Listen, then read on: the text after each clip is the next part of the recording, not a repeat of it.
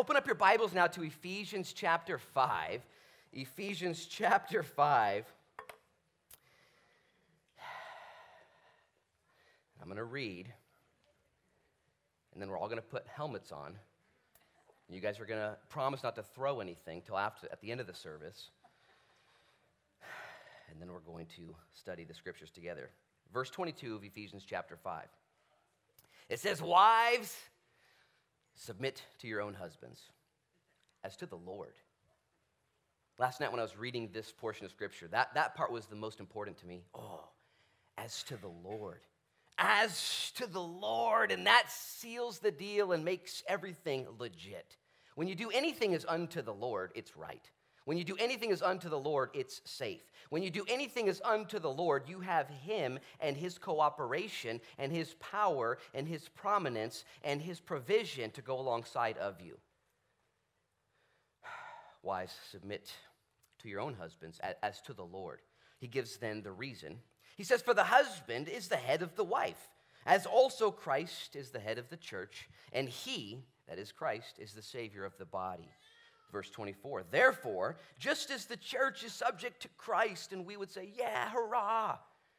By the way, before I forget to even pull this point out, there are churches today that are not subject to Christ. You've heard of them, right?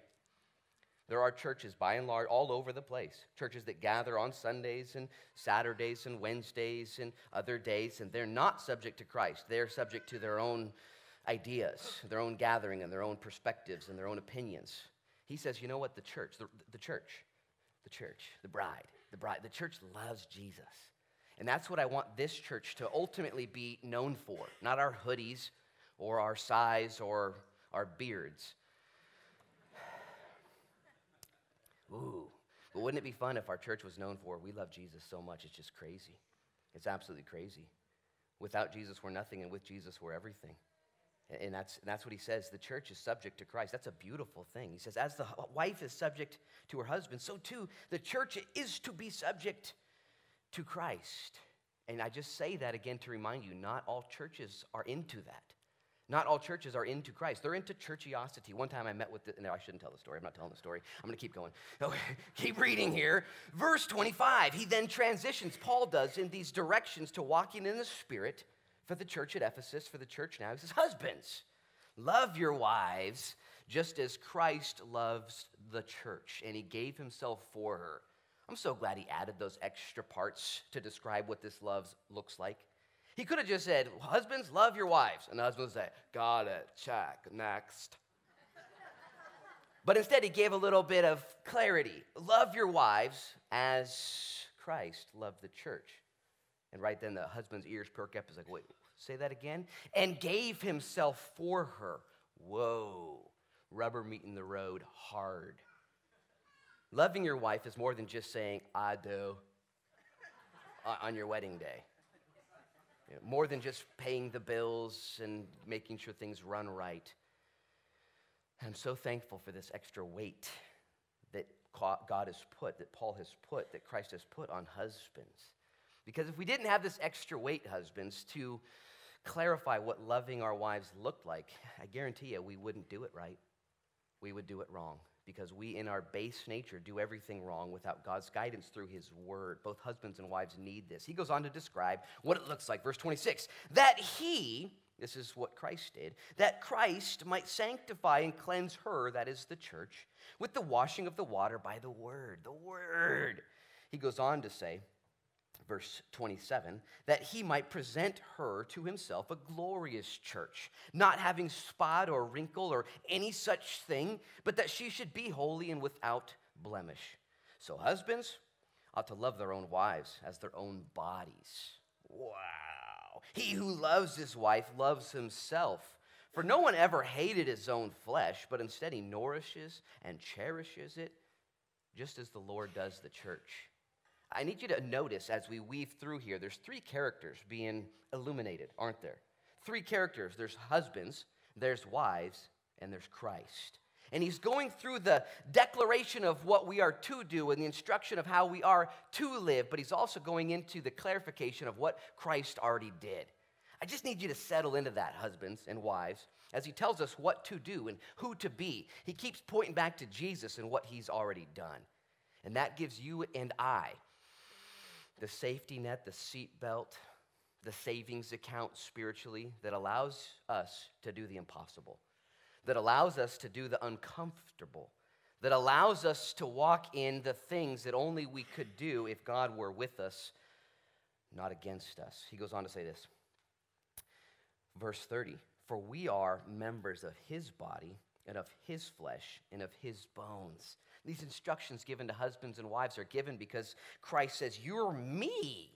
You husbands are me. You wives are me. And so if you do it how I say, if you follow my instruction, then we'll all be good. If you serve the word in the way he says, you're serving Christ specifically. You don't need to raise your hands. But isn't that the goal of everything in your life? I just want to make Jesus happy. I just want to love him better. He loved me first, now I love him. And even that love is seen in my lifestyle, in my decisions. And it starts with my thinking. Because as a man thinks, so he is. It goes on to say this, verse 31. For this reason, he quotes now out of the Old Testament. Paul quotes this. God wrote this. Jesus quotes this. Just so you know, this is kind of an important verse. For this reason, a man shall leave his father and mother and be joined to his wife, and the two shall become one flesh. It's the leave and cleave principle, that a man and woman shall leave their father and mother and cleave one to another. This is the way it works. This is the only way it works. This is how it ought to work. He goes on then finally to say, this is a great mystery. Can we all just give him a little laugh there? He called marriage and men and women coming together, Mars and Venus colliding, a mystery. Can we all just be like, thanks, Paul. Finally, you get it. It's a mystery, man. This thing's cray-cray. Husbands and wives. And he just gives us 6 or 7 verses to make it all harmonious. But he ends saying, oh, by the way, this is crazy. This is a mystery. This whole thing of marriage. And I don't know, but I've been married 15 years, okay, so I'm kind of an expert. And on the fact that I don't know anything, okay? I'm serious. Like, I wake up and I'm like, oh, man, I should have taken notes, should have figured this out. He says, this is a mystery, but I speak concerning Christ and the church. He says, this isn't just about you. This isn't just about me. Your whole life, your singleness, your manhood, your womanhood, your marriedness, your youthfulness, your older personness. It's not about you. Every stage you and I get to live, take a pulse, take a breath. Oh, every stage we get is about displaying God's glory, God's goodness, God's purpose. Man, I get so weirded out when I think it's about me. When I think it's about me and my reputation and about my kingdom, we only get like 80 years and we're done. Maybe 90 if by strength. And even then we're like, 80's fine, who wants not? Lord, it's not about me, it's about you. And we just sang that song, When I Fly Away. Man, I love that song. Kind of a weird song, isn't it? Like you're singing about dying. Like, I can't wait, And I'm sitting in the back going, yeah, pretty much. Because my kingdom is so shallow and so superficial and so weird and so temporal. And God's kingdom, though, has been building and has been being formed, and it will be forever and ever and ever. Verse 33, he, though, says, as mysterious as marriage is, as men and women are, he gives us the final conclusion on the matter. And this would be worth highlighting and underlining. I have it in my Bible. Nevertheless, let each one of you in particular, that means don't worry about anybody but yourself, so love his own wife as himself, and let the wife see that she respects her husband. He ends this whole thing saying it's really simple, love and respect. Love and respect, that a man would love his wife. And you double click on love as many times as you can, and it's Christ. Love. How does love look? What does love feel like? How does love function? That's what husbands are to do. And a wife is to respect her husband, to honor him, to cheer for him, to support him, to come alongside of him. And when a husband is loving his wife, unconditionally, pursuing her passionately, caring for her deeply, when that is the case, then a wife naturally, will be his number one fan, his number one supporter, his number one respecter. And when a husband feels that respect and that love and that care and that support from his wife, you can do it, honey. When he feels that, he is going to be motivated to love his wife, to care for her, to come alongside of her, to come under her, to be over her, just to do everything. And it's the circle. It's the perfect circle that God has given to you and to me. So I'm going to pray now, and we're going to lock the doors. No one leaves. Father, in Jesus' name, we do pray for your blessing to be on us during this time as we study your word. I'm going to do my best to teach it, Lord, but it stands alone. It's just powerful. It is so powerful, and I pray that every man here, every woman here wouldn't need anything more than what your word has simply laid out for us. But by way of worship, we would say, you said it, I believe it, that settles it. And that would be worship to you. And then you, Lord, because of our response, simply saying, you're God, we're not, help us. When we give to you that way, Lord, our obedience, you then give to us your power and your peace, protection, and all things are made right. And so we choose to link into you. And I do pray your blessing on our time, that, Lord, I wouldn't say anything that is offensive or wrong, and if I do, it would fall on deaf ears. And if there's anything that is said that is right and true, that it would fall on pliable hearts.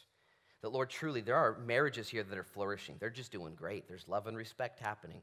There's commitment. There's understanding. There's roles and responsibilities that are respected and honored. It's awesome.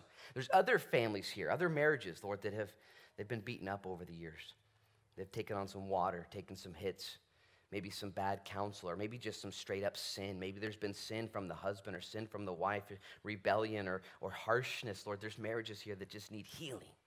And in Jesus' name, if you're here this morning and your marriage, your relationship, it needs healing, and maybe your marriage is already over and you need healing. You got out, but you're hurt. And you're here and you need healing. You need the Lord to heal your hurts, to give you his love that covers a multitude of sins and wounds. Or maybe you're a young married couple, and man, this is not what I expected, and you need God to remind you that he's with you. Whatever the case may be, Holy Spirit, we give this time over to you and ask now that you would bless us as we study your word and apply it to our lives. In Jesus' name we pray. Amen. Amen. For a few disclaimers before I even get into the text today and the teaching and the introduction. We're talking about marriage, husbands and wives, genders and roles and responsibilities. Now, let me first of all just ask a question. Is this a topic in today's discussion? Anybody else talking about this in the world, about what marriage looks like and what marriage means and how to define it and how it looks? It's a discussion that is happening right now. So for me to stand here in the next 40 minutes and to say, well, this is pretty easy stuff, I don't know what the problem is, and just to kind of sew it all together and hand it to you would be a little bit absurd. And so I don't expect you to think this is an exhaustive teaching. We're going to go through the text and have some application points. But I would also say this, in not just the secular world, but in the church world, this is what we would call an open-handed discussion, okay? There are things, doctrines, theology in Christian world that are closed-handed. Everyone show me what a closed hand looks like. Everyone show me your closed hand. You guys look like you want to fight me, okay? That's what a closed hand is for. It's for fighting, okay? You put your closed hand around the closed-handed issues that we don't really let go of. We don't negotiate. We don't debate. We don't even respect, at least by saying, well, you can believe that, that's okay, and you're probably fine. There are close-handed issues that we say, no, this is the way it is, okay? Jesus Christ, death, burial, and resurrection. He's the only atonement. He's the only way to be saved. There is heaven. There is hell. The virgin birth, the theologies of the scriptures, those are close-handed. And if you have your hand closed on those, you are a Christian. You're a Christian, and we then can have fellowship together on the open-handed issues. Everyone show me what an open hand looks like. An open hand. Oh, cool. I could shake your hand right now. I could shake your hand. We could hold hands. We could pray together. And if our close-handed issues secure our salvation, and they elevate Jesus, and they honor his word, and they claim him as being God, the author and the finisher, then our open-handed issues, we can actually have our hands open, and you can actually think differently than me on those open-handed issues and still be a Christian. And I can think differently than you, and I can still be a Christian. And then we can hold hands together and have fellowship as Christians and not divide over what we would consider the open-handed issues. I would say this, though. This idea of roles, responsibilities, marriage, equality, diversity, men and women is a very significant and important open-handed issue. Very important. So as you conclude in your open-handed stance, I would just say, man, make it super biblical. Super biblical. No matter what you believe, you better have a this for a that. You might say, oh, I believe this. I say, okay, well, where's your verse for this? You got to have a reason. And some people believe in their open hand. Well, I just believe it's this way. And I often just ask people in open-handed conversations, what made you come to that conclusion? Like what book did you read, or what experience did you live through, or what were you taught, and how did you come to that conclusion?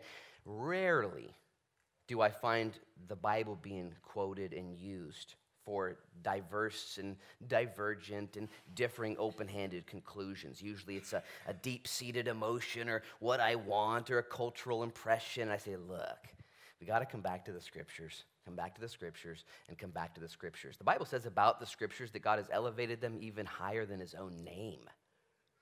In Israel today, they don't even say the name God.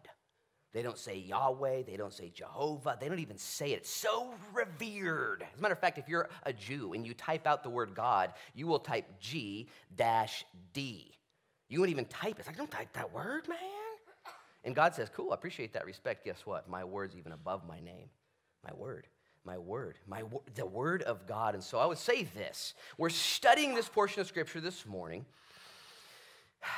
And Paul is leading us now into what it looks like to be filled with the Holy Spirit. To be filled with the Holy Spirit. How many of you guys love the Holy Ghost goosebumps and you love the feeling of God's presence and the tears go down? You know, it's awesome. You love it, right? Here's the deal. The power of the Holy Spirit is not just to give you the Holy Ghost goosebumps and the awareness of his presence and that beautiful feeling that we get. The power of the Holy Spirit is to do two things. That which you cannot do, okay, and that which you do not want to do. Both of those are so uncomfortable. The power of the Holy Spirit is given to you to do what you are not able to do on your own. How many of you guys think that, I want to be a Christian, Lord, watch this, and you go running to try and do it? I'm a Christian now, woo, you know. And the Lord says, no, I'm actually going to call you on the waters to the great unknown. I'm going to actually call you into stuff that's very uncomfortable. Why? Because it's not about you. And if it was about you, you would just have your own fame and own religion and own deal. But it's not about you. The Holy Spirit is given to you for two reasons. To enable you to do that which you can't do. And that makes sense. Remember when Peter was in the boat? Lord, if it's you, bid me to come out on the waters. He can't walk on waters. Unless God wants him to. And God says, it's my will now. Come on out. And his will became for Peter to walk on water. Impossible. But with God, all things are possible. And the Holy Spirit is given to you to do the impossible. So right now, what in your life right now is impossible? Not just pertaining to marriage and relationships, but what's impossible right now? Ooh, that should make you happy. You should smile and say, I got all kinds of things that God is calling me towards that I can't do. And maybe you're frustrated, maybe you're overly budgeting, maybe you're freaking out and pulling your hairs out, what hairs remain, or maybe your hair's turning gray or whatever, and you're just scowling, and God would say, I'm calling you on purpose into something difficult. Why are you freaking out? It's not about you. The other thing, this is even more uncomfortable, is that the Holy Spirit gives you the power, not just to do what you can't do, but he gives you the power to do what you don't want to do because you're a sinner, because you're rebellious, because you're selfish, because you're nasty. You just look in that word in the Greek, sinner, it means nasty. That's you, that's me. We're messed up. And I don't want to be messed up anymore. And the Lord says, my Holy Spirit will help you.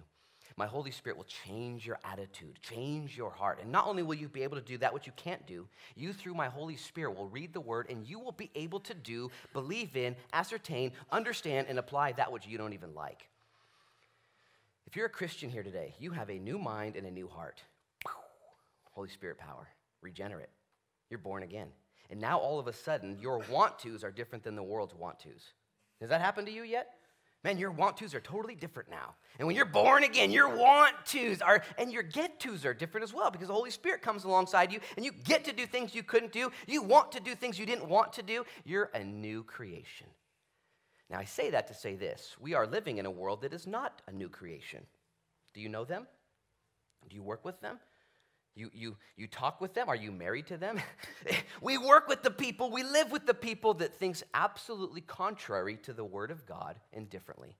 Social media, secular media, news media, the government, the big government and the small government, school systems. Every single organization is moving quickly and fiercely and slowly away from being linked to and submitted to the things of God.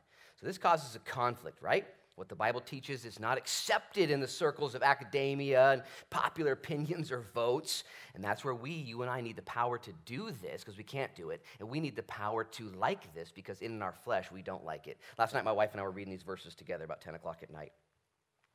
And I said, when I read these verses, there's questions that come up in my mind, just because I have questions, what this looks like. But there isn't a question in my mind that comes up in my mind that says, oh, man, really? I gotta love my wife like Christ loved the church? Oh, man. Come on, Was Paul really an apostle? And you start asking stupid questions, Was Paul even real? There's no pictures, whatever. And you start to, I just read it, I was like, I don't get it all, but I take it, I like it. I do it. I'll do it. I'm not against or anti-Christ as the unregenerate world is. And when you're born again, your heart is softened to the things of the world. Let me just ask a few questions before I even get into this. I got a lot to go through. You got to listen faster, okay? I'm talking too slow. Here's a few questions, though. How are things in our country going right now? Just how's everything going in our country? We just at the, are we good? We're the picture. It's just awesome. I see a bunch of people shaking heads. Crime rates are steadily rising, getting more and more grotesque and offensive. Our nation is, in my opinion, absolute chaos. Like it is got it? It's crazy. And now we got this upcoming election, like things are going to finally mellow out. This is crazy. This is crazy. Like, buckle in. I don't know. This is nuts. Anyways, how are things in the home going? Okay, the nation, we could easily pick on the nation. How is the home life going? There are homes even here, and generally speaking, that are flourishing, doing good, but the homes, the statistics of singleness and fatherless homes and poverty and children that are homeless, even in our own community, and violence and all kinds of things, and divorce rates are not going down, they're going up, both in Christendom and in the secular world. So here's another question, third question. Is our country, which is having problems, we just established that through just one question, is our country primarily run on Christian principles now more or less than ever before? Okay, so just do the math. We're moving slowly, surely away from the in God we trust, okay? The in God we trust, it's on our money, but we don't trust in God, we trust in money. We trust in power, we trust in all this comfort and all this other stuff. And so our country is going crazy, and we're less connected to God's word than ever before. And you just got to do the math here this morning. And I can't fix the White House, I can't fix your house, but I can fix my house. And I can take God's word and I can apply it to my heart, and I can do this particularly in its relation to me. So that being said, here's another list of questions. Does God give us direction and instruction on all things? Yes, he does. And does God know what he's talking about when he wrote the instruction book? Okay, he does. Not only does he know how you're wired, he actually knows the future from the beginning. Like he actually knows what's happening and says, you know what, if you do it this way, it's going to be legit. And if you do it this way, it's going to be weird. He knows. He knows. And so God knows exactly what he's doing. And when you answer these questions, does God know what he's doing? And does God's word give us direction for what we're doing? The conclusion is it leads to a lifestyle conclusion. When you really believe this, and this is what's happening here. You chose your lifestyle, has included in it coming to church. Most of you have in your lifestyle conclusion worshiping when you get here. Most of you have in your lifestyle conclusion giving of your tithes and offering. I'm just going to worship. God gave to me first, and now God's giving through me back to the church. And this is your lifestyle conclusion is governed by God and his kindness and his goodness and his direction, and it is awesome. Okay, and you don't need to raise your hand too high, but any of you had a lifestyle conclusion that wasn't biblical or governed by God and got you like locked up, or beat up or banged up or whatever, man, I've done it my way. You've done it your way too. And God says, hey, do it my way. Try it. Try it. And the answer leads us to a lifestyle conclusion where he said it, I believe it, that settles it. Or you can go your own way, and we know what that looks like. So walking in the Spirit. Now, this is somewhat of a standalone message on marriage, even though in the teaching and preaching and reading of this epistle, walking in the Spirit isn't a standalone issue for marriage. Walking in the Spirit means, we saw this last week, you're joyful. If you're truly filled with the Spirit, you're going to be joyful. You're also going to be thankful. There's so much to be thankful for, but I get so down sometimes when I'm in the flesh, thinking on a monetary level, kind of a myopic reality, and God says, hey, are you three-dimensional or two-dimensional? Are you going to heaven when you die? Are all things working together for good? And all of a sudden, I can be joyful, I can be thankful, I can be worshipful, I can have that tune. I found myself throughout the week singing under my breath to the Lord, just singing those songs. That's the Spirit governing your life and my life. And we also saw that the Spirit-filled person was submissive one to another. He goes then from verse 21 into verse 22, where he says, don't just be submissive one to another, which literally means to live for others' good in God's glory. That's the whole deal, by the way.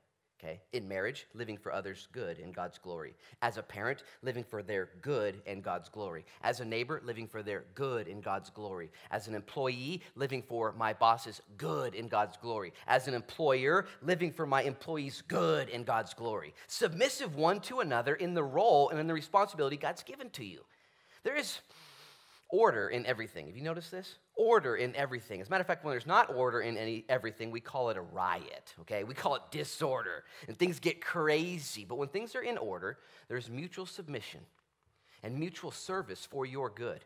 And when sin has been eradicated and a mind has been renewed, truly, mysteriously, all things with order are a blessing. I mean, do you realize that the government is actually established to take care of the people? Like, you realize that, right? But then sin and corruption and weirdness and big government and inflation and all this stuff. But the actual essence of the organization, police officers and first responders, that's amazing that we have them. Can you believe it? And the perfect idea is that these police officers and first responders are here specifically to care for us. We should feel like, and I don't know about you, but I do feel like the most cared nation in the world, cared for. And all of these relationships. School, when you go to school, your teachers and those principals and those administrators, and the students are like, careful what you say, bro. You know, when you go to school, they're there for your best interest. And yet, have you seen in schools and in governments and in first responders and in police and in families and in businesses, sin, selfishness, weirdness comes in. Okay, it's the plight of our whole culture. But to throw the baby out with the bathwater and say, yeah, I'm not into any kind of organization, any kind of roles, any kind of responsibility. It's me, myself, and I, and that's the way it works. That's actually not the way it works. And so instead, he gives us these principles to be filled with the Spirit and to walk as God has ordered us and instructed us and actually created us to walk. Now, here's the deal. Again, as I pointed out in this portion, I'm going to do my best to teach it exegetically. Then I'm going to take a few points from another pastor friend of mine that brings some real clarity, in my opinion. What I see, though, here is this isn't just about husbands and just about wives. It's also about Jesus. I'm so thankful that Paul includes Jesus in this text, reminding us of why we're to respond the way he wants us to respond, reminding us that it's okay to be that husband that loses his life, lays it down for the sake of his wife and kids, that doesn't live for his own agenda, his own comfort, and his own ideas, but instead seeks to deny himself for the betterment of his wife and kids. And for the wife, as she's there with the Lord, says, this is my role, my responsibility, to love my husband, to respect him, to submit to him, to follow him as unto the Lord. And as these two find themselves filled with the Spirit, because, by the way, remember what the Spirit does? He equips us to do that which we can't do and that which we don't want to do. Okay, so if you're sitting here going, I don't know if I can do that. Bingo. I don't know if I want to do that. Ding, ding, ding, ding, ding. That's you. This is perfect. And you then tap into the Holy Spirit and he leads you. And so the whole thing here is based on love. The whole thing is based on Christ's love for the church and then God's love given to the wives through the husband and God's love given to the husband through the wife. And the whole thing, in my opinion, is absolute harmony. Last week I reminded us and asked you the question, and most of you were scared to answer, but are men and women equal? Let me ask it again, okay? Some of you weren't here last week. Are men and women equal? Okay, you're right, they are. God created man and woman equal in his eyes. They're both representations of who he is. And it's not 51%, 49%. That's not how equal.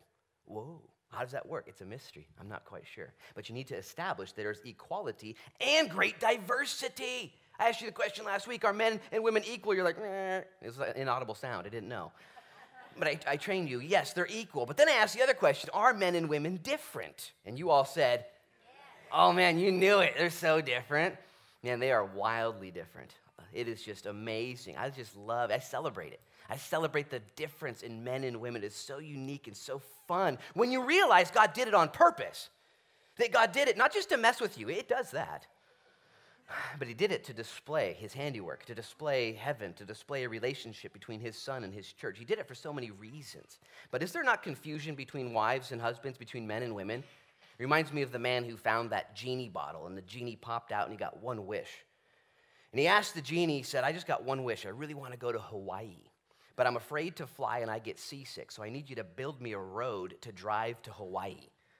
And the genie said, are you kidding me? Do you know what kind of infrastructure that's going to take and the amount of tons of concrete and rebar and how difficult that's going to be? How about ask for something else? So the man said, okay, I understand. How about this? I've always wanted to understand the mind of a woman. And so the genie responded and said, would you like that road to Hawaii 2 lanes or 4? No big deal. Right. Not true. Never happened. Fake story. Man. What does it mean, though, to submit to your God-given roles and responsibilities as a man and as a woman? Okay, the Bible, and I do premarital counseling, and one of my 4 pillars of strength is this honoring of the roles and responsibilities that are given through the scriptures. The Bible is not mute on this subject of roles and responsibilities, on marriage, on husbands and wives. It has lots of instruction from Peter, from Paul, from John, from Jesus. All of the books of the Bible pertain to and speak to this idea of marriage and this service one to another. So here's the deal. Marriage and controversy is a hotbed, and I'm going to seek my best to teach it today. Some of you may leave very angry today, and others will leave very, very angry today. And so I'm going to do my best to offend everyone equally, and we'll just go out of here and say, praise the Lord. And because this subject has led to millennia of debate, abuse, and pain, hasn't it? It really has. And if you're a husband here who's unbalanced, you'll take these verses and isolate them outside of the context that they're put in, and you'll be harsh to your spouse. And you'll lead your wife in a way that is non-biblical, non-Christ-like. Men and women have both taken these verses and either abused them or rejected them. You realize that in everything God gives us, there is the road of truth. That's the balance in the middle. Every doctrine has the road of truth, which is the middle. And on one side is the right, and one side is the left. And on the right side, if you would, is the side of abuse, where you take God's truth and that's all you, and you go over here to abuse it, and you use it in an unbiblical way. Or you'll look at some of God's doctrines, the truth, and you'll say, I don't even want to think about that. I'm not going to do that at all. And you come on this side. Instead of abusing it, you neglect it, and you don't do it at all. Now, this is a danger for every single doctrine in the Christian faith, okay? Whether it's your giving of your tithe and offering, you might be on this side, and we've seen churches abuse tithe and offering giving, saying, you got to give. We're going to have triple give Sunday. We're going to take 3 offerings, and you're going to give, and where they abuse it. Then there's other sides of this idea of giving to the church. You say, I'm not giving at all. I'm not going to give anything. I'm not giving my time, talent, or treasure. I'm over here. Listen, every doctrine has the middle ground. And so my goal is for us to, not just hear, but in everything, to read it and to say, Lord, would you help me do what I can't do? And would you help me to do what I don't want to do in my sinfulness? I don't want to do this, but I will if you help me. I can't, but I can because you'll allow me to. Lord, this is so good. And we find ourselves then walking into a harmony, spirit-filled, as we walk in our marriage with one another and even our Christianity and our submission one to another. So in the Bible, as I said already, there's open-handed issues and closed-handed issues. Let's navigate through this, because being spirit-filled literally means submitting to another person for their benefit. Now again, just think that through. I really like that. I almost took it out of my notes, but I left it in there because I just think it's so right. To be spirit-filled is submitting to another person for their benefit. I want to be filled with power, and I want to be filled with the Holy Spirit, and I want to be filled with his peace. And he says, Luke, all of that is for the benefit of other people, whether your kids or your spouse or your neighbors or your staff. And here, specifically, we're called to submit to the command from God for the harmony in our home. The wife is commanded and called and instructed to submit to the commands to respect her husband and to submit to him. And the husband is called, commanded, and instructed to submit. The husband's called to submit to the command to love his wife unconditionally, fully, and sacrificially. Now, we'll get into this whole idea of equality, and does this mean one's better than the other? The answer is, it starts with N, rhymes with O. No, one's not better than the other. That's not what this is. It's not talking. This has nothing to do with intelligence or IQ levels, okay, or adequacy or competence. Nothing of this teaching has anything to do with that. As a matter of fact, before I forget to say it, and I might get in trouble for saying it, but I'm going to. I told you I'd offend you. There are, in my opinion, when you say that, you should put your pen down and not take notes anymore. In my opinion, there are two camps that have led to an unhealthy conclusion in this gender role issue of equality and importance and competence and comparison. And these two camps are the chauvinists, okay, the male-dominant camps that say we're better or superior or whatever the case, and there's chauvinism that has happened in every culture that exists even today. And there's another camp called feminism, okay, ultra-feminism, where there's this defense and this response to chauvinism. And both of these camps are guilty, in my opinion, of making the question come to our mind, is this saying one's better than the other? Now, if you read the Bible's not talking about better or inferior or superior. It is specifically given the harmonious roles that the Spirit has foreordained and outlined for you and I to walk in harmony for the betterment of somebody else. It has nothing to do with what I believe these other camps, and that's very simplified generalizations, so don't email me about that. Just pray for you and the people you love. And so here's the deal. Doesn't mean that one is better than the other. The command, though, is just so we would fulfill that picture of God and his love for the bride. As a matter of fact, let's focus on Jesus real quick. We see in this portion of Scripture here that Jesus loves us in 4 different ways. Number 1, he's the head. Okay, it says Jesus is the head of the church. To be the head means you've taken responsibility for. You look at the body that is all messed up and going its own way and doing its own thing, and the head steps in and says, I'll take the blame for that. I'll take the responsibility for that. I'll take the rap for that. I'll take over leadership for that. And Jesus looked at you and looked at his bride and said, I will step in and I will receive the punishment. Did Christ receive your punishment for you?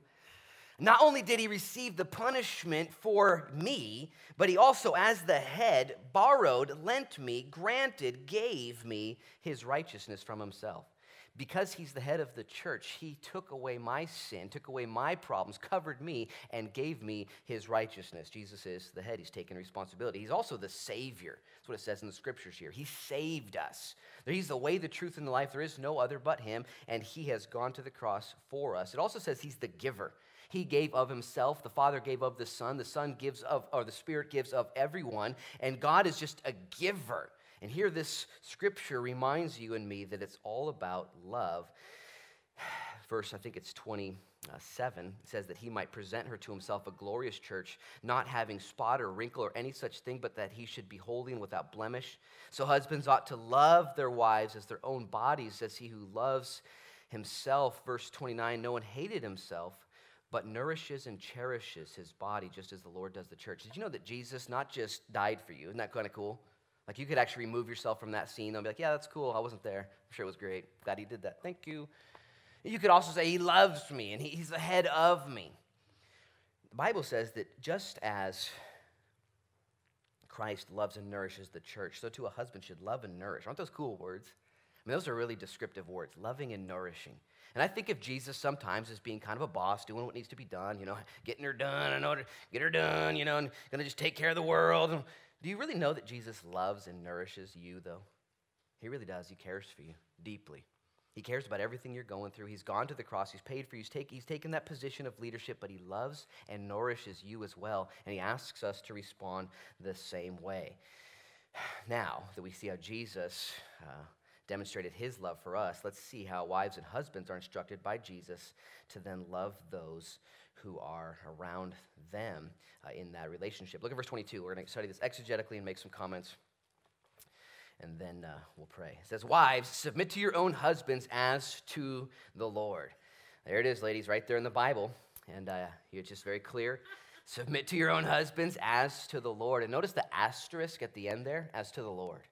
I already mentioned that in my opening comments. He says, do it as unto the Lord. In other words, ladies, you can say, I'm going to follow you, honey. I got it. I'm going to follow you because I'm really following Jesus, and he's going to knock you out if you don't do this right. Amen. Thank you. It's right there. Lord, I'm following my husband. You better guide him. You better direct him. Okay? I'm behind him. He's behind you. This will be okay. This will be okay. I'm going to follow him, and I'm going to submit to him as unto the Lord. He goes on to say, for the husband is the head of the wife, as also Christ is the head of the church. And he's the Savior of the body. He says the husband is the head of the wife, just as Christ is the head of the church. I love this comparison, lest you reject this altogether. We've already talked about that. Is Christ the head of the church? Okay.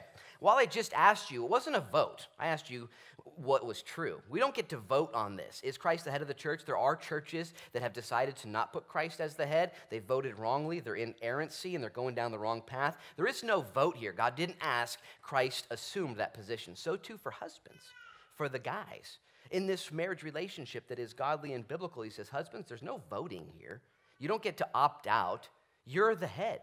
And a husband might say, well, I don't want to be the head of the house. Well, no one asked you. You're the head of the house, just like Christ is the head of the church. And this is a great weight of responsibility put on the men. And there are way too many men, especially in our day, maybe not this church, praise God, but in our day that aren't rising into this position of leading their families, of taking that responsibility, this elongated adolescence. Okay, the average male gets married at age 29. The average woman gets married at 27. It's elongating. And even then, males, by and large, more and more and more, staying home and not going into the workforces and staying and mooching off mom and mooching off girlfriends and playing video games professionally. What is that? This headship is leadership. It's ownership. It's taking charge. And so the question for you men, especially who are married, isn't am I the head? It's am I a good head or a bad head? You don't get a vote. You're the head, but you might not be a very good one, okay? And the weight of responsibility is on you. And this national fatherhood dilemma is staggering. Almost half of all children born this next year will be born to fatherless homes. What is almost half? Not quite. It depends on what poll you read. Okay, it's getting crazy. The men have lost their way, have lost their minds, have lost their submission to what God has called them to be the head. Can you imagine if Christ did that to the church? No, we can't. Without Christ, we are lost. And so too, as the father goes, so goes the home in so many cases, okay? So many cases. As a matter of fact, if you're a husband here today, you're the head. And if your wife isn't flourishing and your kids are going south and your finances are out of whack, or your family is suffering, it may not be your direct fault, but it is your direct responsibility. You might not have caused it, just like Christ didn't cause your sin, but Christ stepped in and absorbed it and said, I'll take over. Okay, I'll take the responsibility. And I'm not even going to rub it in your face. I'm going to love you, and I'm going to cover you. And the men are called to be the head of the wife, just as Christ is the head of the church. Verse 24. Therefore, just as the church is subject to Christ, so let the wives be to their own husbands in everything. Now, again, he uses this contrast, lest it be a standalone command to wives in an abrasive way. He says, just like the church is subject to Jesus, let wives be subject to their husbands. Now, does the church love Jesus? That's you guys. Do we love Jesus? We love Jesus. And is this church then, in doing so, are we alive? Are we alive? We have in our life where we're having a good time here. And does the church have a voice? That's us. Do we have a voice? And do we have free will, the church? Do we have free will? And is the church beautiful when it flows in its giftings and purposes for Jesus? And the church that loves Jesus and follows Jesus it's the best. It's the best. I believe that the church, the healthy church, is the hope for the world. Okay, the church, it doesn't get any better than the church. There is no better organization. There is no better thing than the church that is submitted to Jesus. Now, God says, yeah, that's how wives are. That's how wives are. When a wife loves the husband, she's free. She is blessed. She is full. She is full to be herself, and she is going to be a blessing, just like the church is to be a blessing to everyone.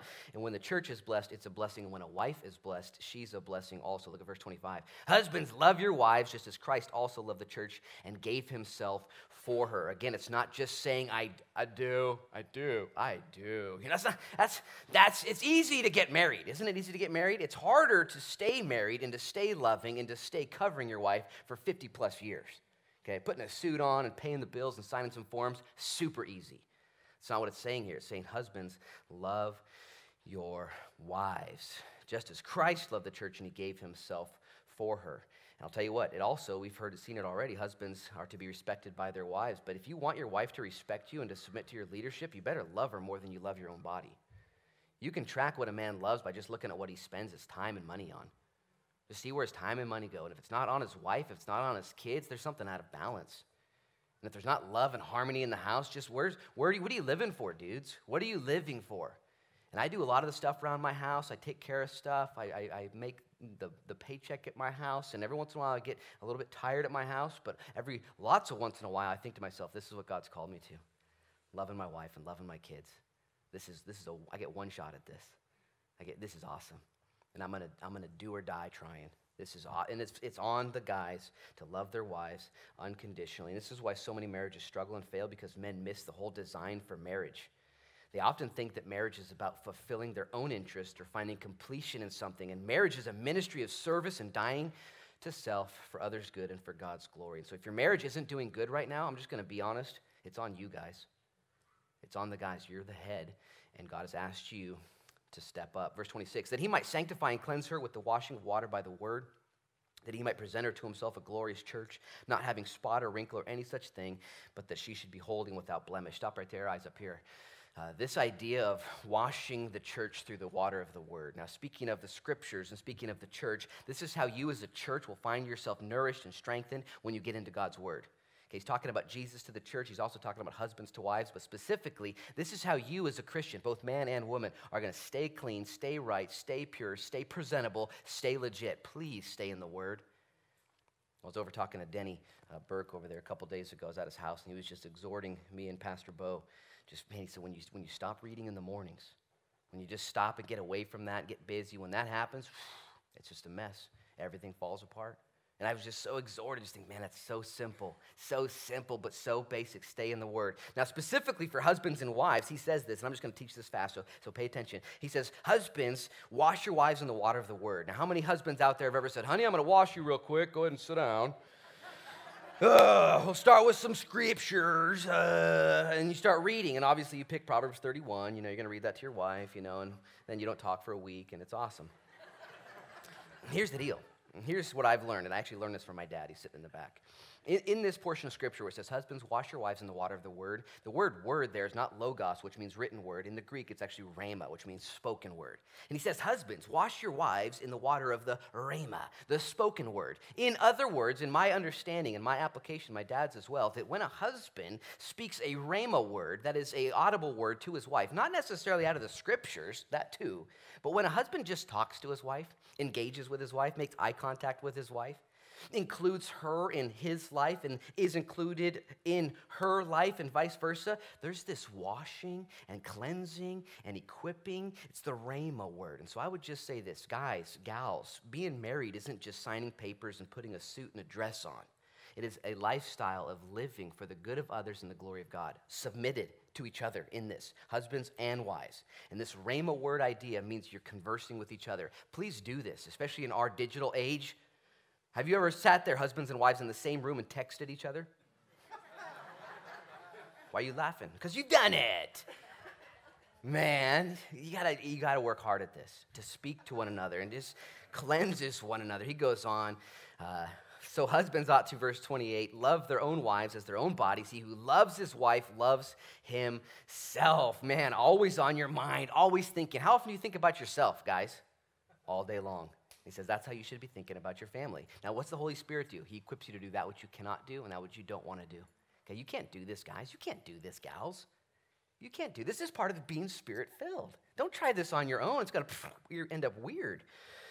Verse 29, for no one ever hated his own flesh, but nourishes and cherishes it, just as the Lord does the church. For we are members of his body, of his flesh, and his bones. He says this is all connected. This is so important. This isn't you. By the way, and I speak lightly here. I know there's lots of pain in the room, and there's divorce, and there's problems, and there's singleness, and there's been death, and there's widows, and there's all these people who are sitting here going, Luke, this hurts to even hear talking about this harmonious marriage, and I understand all that. But he says here we're connected. We're one. And I do a lot of weddings. I've been to a lot of weddings. And when I go to a wedding, the thing that surprises me is the amount of people that show up to support and celebrate this couple coming together, and then the lack of people that are there with that couple when they sign divorce papers. And I think it should be a rule. It will never happen, but I think it should be a rule that the amount of people that came to the ceremony should also go to the divorce ceremony and should walk with you along the way. We're in this together, and again, I speak lightly. I realize things have fallen apart for a number of you. I get that. I'm not shaming you, but God says, hey, we're all one. We should walk together in unity. You guys ever had a sore bone or bone of my bone? Have you ever had a sore muscle or sore ligament or a sore blister, and the whole body gets messed up? And Jesus says through Paul and the Holy Spirit, this is how marriage should look. It's all together. Verse 30 again, for we are members of his body, his flesh, and his bones. For this reason, a man shall leave his father and mother and be joined to his wife, and the two shall become one flesh. Now, by the way, some would say this is a controversial verse, and I would say, yep. Verse 32. And it's all controversial until you have a mind that's been renewed. Isn't that crazy? And when your mind is made new, you're like, all right, Lord, you said it, I believe it, that settles it. And until your heart is new, everything, just keep reading. It's all controversial in our world. Verse 32 says, this is a great mystery, but I speak concerning Christ and the church. Nevertheless, let each one of you in particular so love his own wife as himself, and let the wife see that she respects her husband.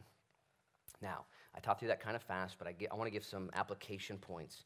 And these are taken from author and pastor Mark Driscoll out of one of his teachings. He actually writes a book on marriage called Real Marriage. It's very blunt, and blunt's kind of a cool word too. Blunt and forthright, so read it at your own risk. But let me just ask a few questions just so you can kind of understand this, what it doesn't say and what it does say. Okay, what does it mean for a wife to submit and respect like Jesus?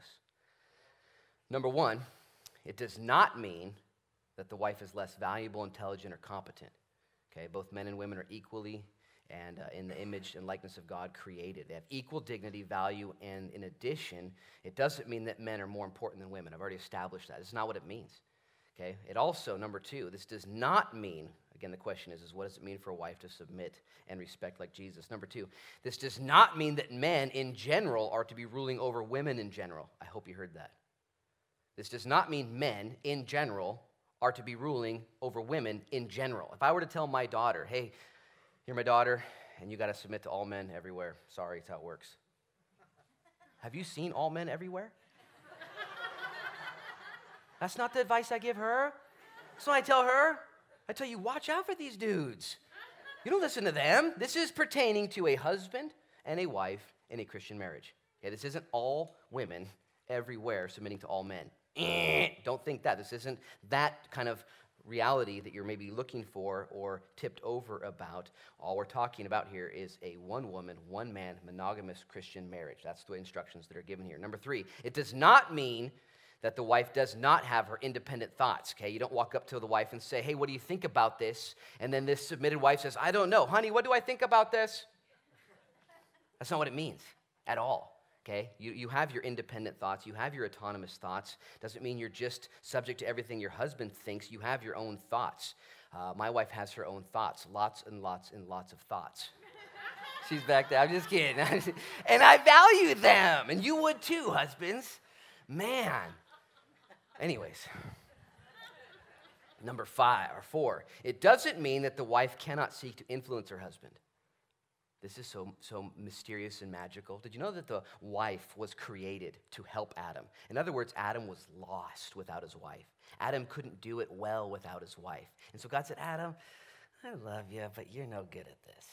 Let me go ahead and create for you a helpmeet, okay? One who will help you and complete you in this way. And will seek to then, in godly respect and godly wisdom, influence you. As a wife, your job, okay, is to respect your husband by way of influencing him to be better, okay? To grow closer to God, to be more strong, more equipped, more sound. You don't sit in the back and say, well, he's the head, he's going to make his own decisions. I don't have a voice. Not what the Bible teaches. Absolutely not what the Bible teaches.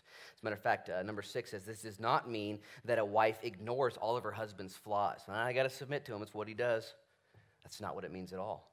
As a matter of fact, as a wife submits respectfully to her husband, she is in her own unique way allowed to see and be closer to her husband than anyone else and see all of his flaws. And let's be honest, ladies, you want a husband you can respect. You want to respect him. And God has given to you access to your husband to see his flaws and to come alongside of him respectfully and say, you know what I see? Is that a sign? To come along and respectfully, not just accept all of his flaws, but help him work on his flaws, okay? This is a beautiful, harmonious relationship.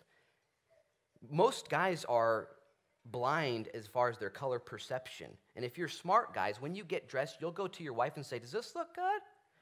And she'll tell you, no, what are you doing? And she'll help you along the way. And so too in your life, if you use your wife as a counsel, as one who would speak into your life, it doesn't mean the wife ignores all her husband's flaws, but she helps him to grow nearer to Christ. Number 7, and I'm almost done, this does mean that the wife sets a pattern for others to respect her husband. And so let me ask you this. If the wife disrespects her husband in front of the kids, how does that impact the kids? The kids are going to disrespect their dad as well. If the wife disrespects her husband in front of his friends or his employees or employers, and there is a time and a place for a wife and a husband to come together in mutual submission and respect, okay, in privacy and respect, and say, hey, let's talk about that. And that is beautiful, and that is spirit-filled, and that is impossible without the Spirit. And it is uncomfortable even with the Spirit, but he will call you to do those things. What's it mean then for a husband to love and lead like Jesus? Number 1, the question again isn't, are you the head, but are you a good head or a bad head? Okay, we live in a day when men are acting like boys, and they're abandoning their responsibilities, and you just have to rise up, guys. Number 2,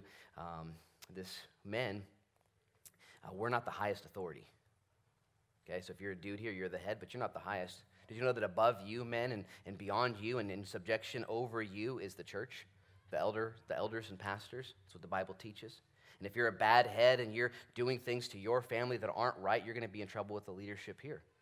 And then if you go beyond that, there's not just the government of the church, but there's also the government of the state, government of the country. We're not the highest authority. We submit to the government. Not just beyond that government, but we submit to the Word of God. And not just the Word of God, but we submit to Jesus Christ. Now, I say that to say this. Every one of us here today is submitted to somebody else, okay? And the people that are under you, if you would, that you are head over and leading, that is delegated authority God's given to you for their benefit and his glory. If you're in charge of anything at all, or you're a head, or you're a leader, you're a staffer, or you're a manager, or you're a female or a male, whatever, it is delegated authority that's been given to you for their good and for God's glory. So men, you're not the highest. There is more above you, so don't abuse that. Number 4, men are to love their wife and not just who she will become. Okay? A lot of guys say, wait, well, I'll love her when she's lovable. Okay? I'm not sure that's a verse. I'm not sure that's there. I'm not sure that's what Jesus did. As a matter of fact, Jesus did the opposite. Jesus said that in this, while you were yet sinning, I died for you. Husbands, don't wait. The command is there. It's fresh. It's there. It's there. Don't just love who she will become. Well, when she stops this, or when she loses that, or when she starts. Nope. Love her now, and she will also become at that point more lovable in your eyes. It's just the way it works. I tell couples that when you do the motion, which is the right thing, God will give you the emotion. You'll feel it. Well, I don't feel like loving her. Well, do what Holy Spirit said, do it. And he'll tell you to do what you can't do, and he'll enable you to do what's uncomfortable. And when you do it, he'll give you the emotion to do it as well. I'm almost done here. We're wrapping up. Number 5, love your wife whatever comes your way. This is commitment. Okay, whatever comes your way, whether she gets sick, things don't work out, things get difficult. I didn't sign up for this. I married a healthy wife, or I married a rich wife, or I married a successful wife, or everything fell apart. You love your wife no matter what comes your way. Okay, this is a commitment unto death. Number 6, the most important human friendship in your life is your wife, guys. How do you love and cover and lead your wife? She's the most important person.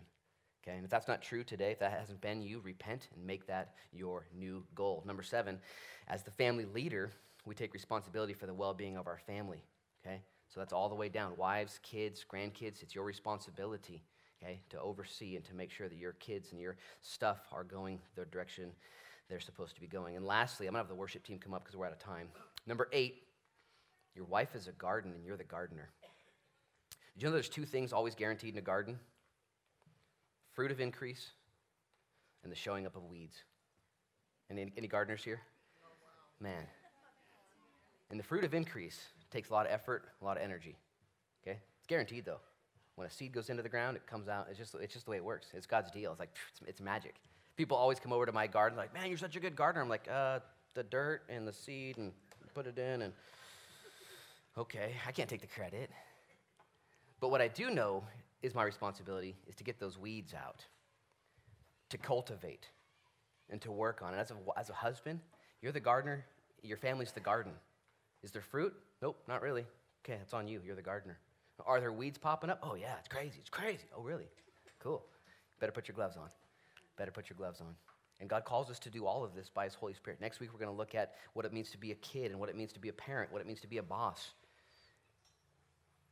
So no matter who you are today, no matter what you're going through, whether you're single or like I prayed at the beginning of the service, maybe you're not married, maybe you were and it didn't work well, maybe you blew it or somebody hurt you deeply and you're trying not to cry right now.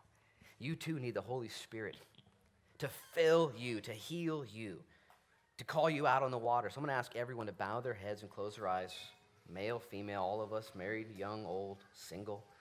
Lord, in Jesus' name now, as we prepare to take communion, we do so as the body, the family. There is no difference. There's no male nor female.